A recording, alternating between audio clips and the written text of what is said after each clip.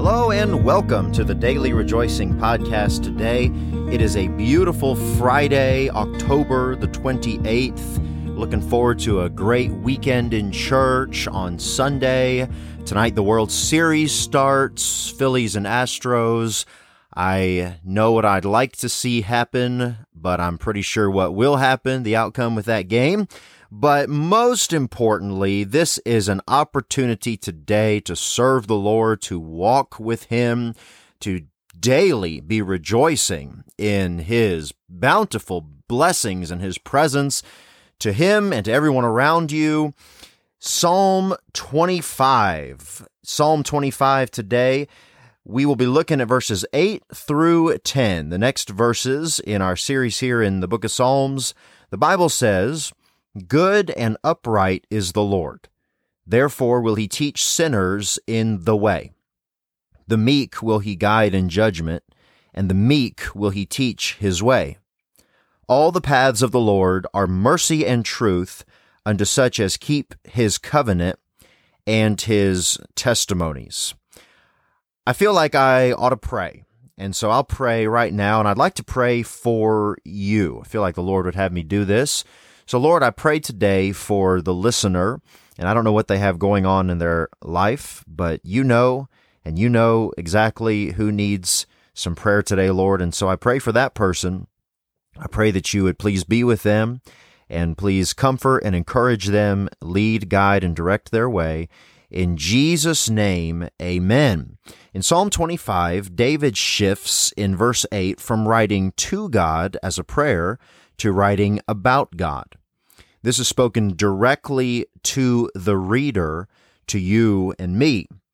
Verse 7, the verse right before where we started today, he said, "Remember not the sins of my youth." Remember that? "Nor my transgressions. According to thy mercy, remember thou me for thy goodness' sake, O Lord." And then he goes right into talking about God. Good and upright is the Lord. Good and upright is the Lord.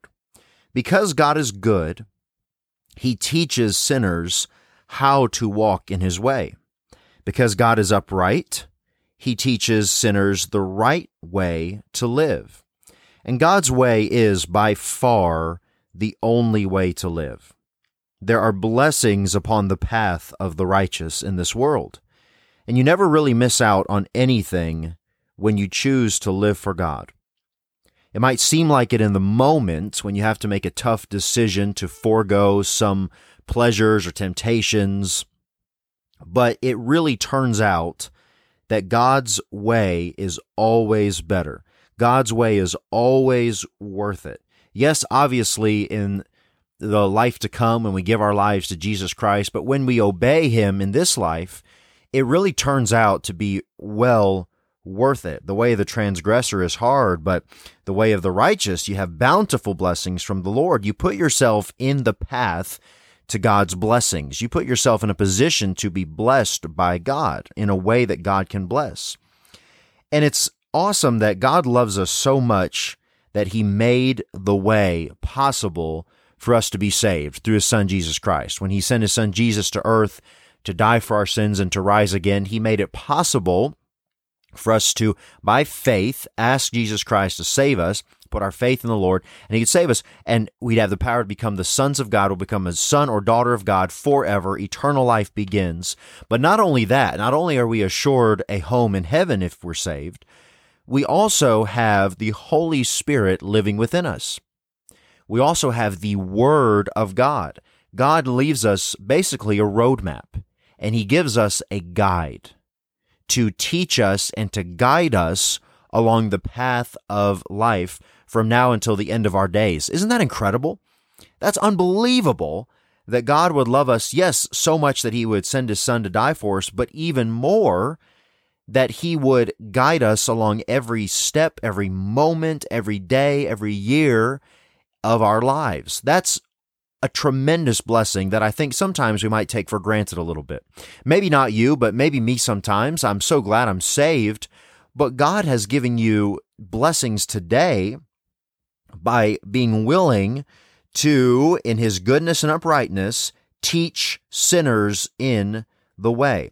Now, what is necessary to access that personal guidance from God himself. If you're born again, you have the Holy Spirit living in you right now. You've got all the Holy Spirit that you're ever going to get. But in order to actually follow the Holy Spirit and to receive that guidance, you've got to be yielded to him. That's what it means to be filled with the Spirit. That means to be controlled by the Spirit.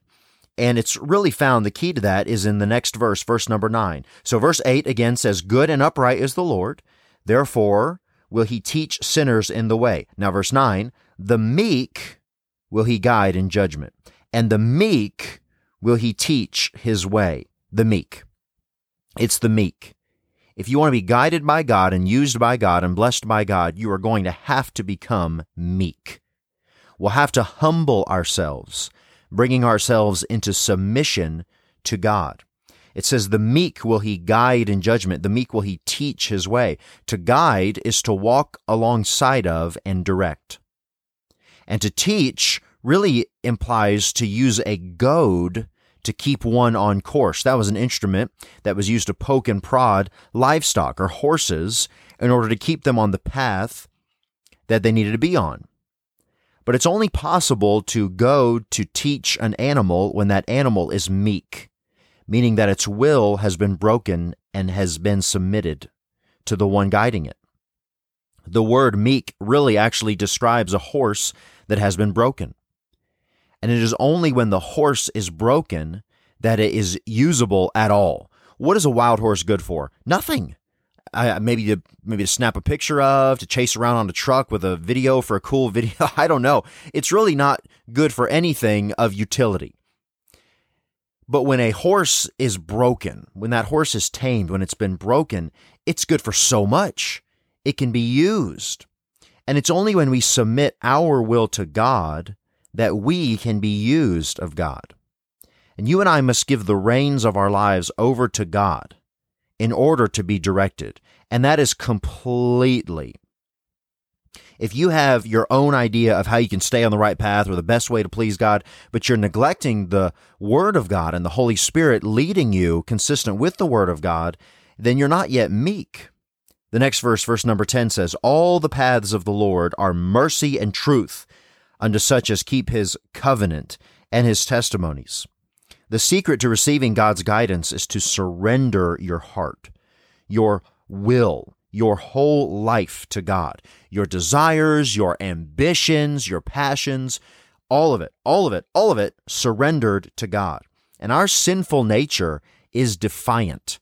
Now, when we got saved, the power of Christ's resurrection, the power of the Holy Spirit, it overcomes the stronghold of sin in our life, but we'll still be dealing with the flesh until we get our glorified body in the life to come.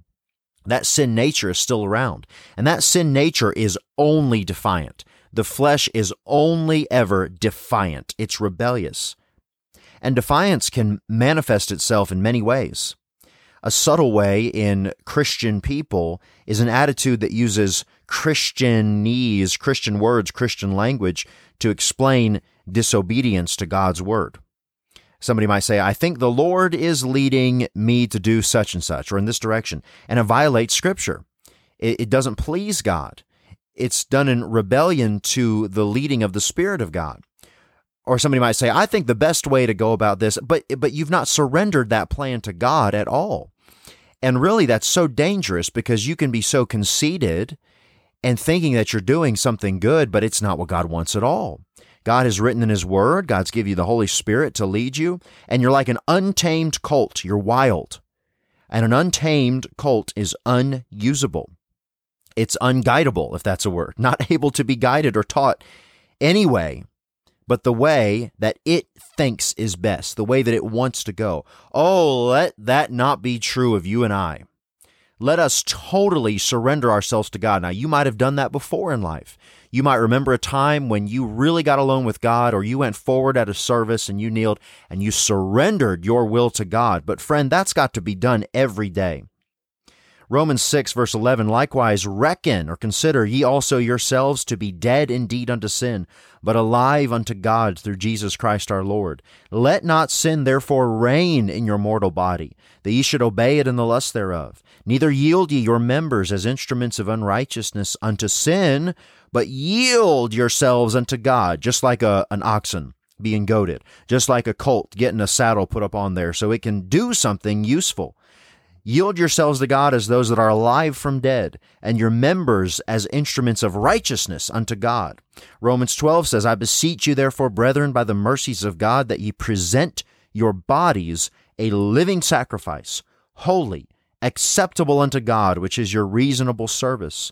Be not conformed to this world, but be ye transformed by the renewing of your mind, that ye may prove what is that good and acceptable and perfect will of God. God is good and upright, and even though we're sinners, He'll teach and guide us in the way, but only if we become meek and surrender ourselves to Him.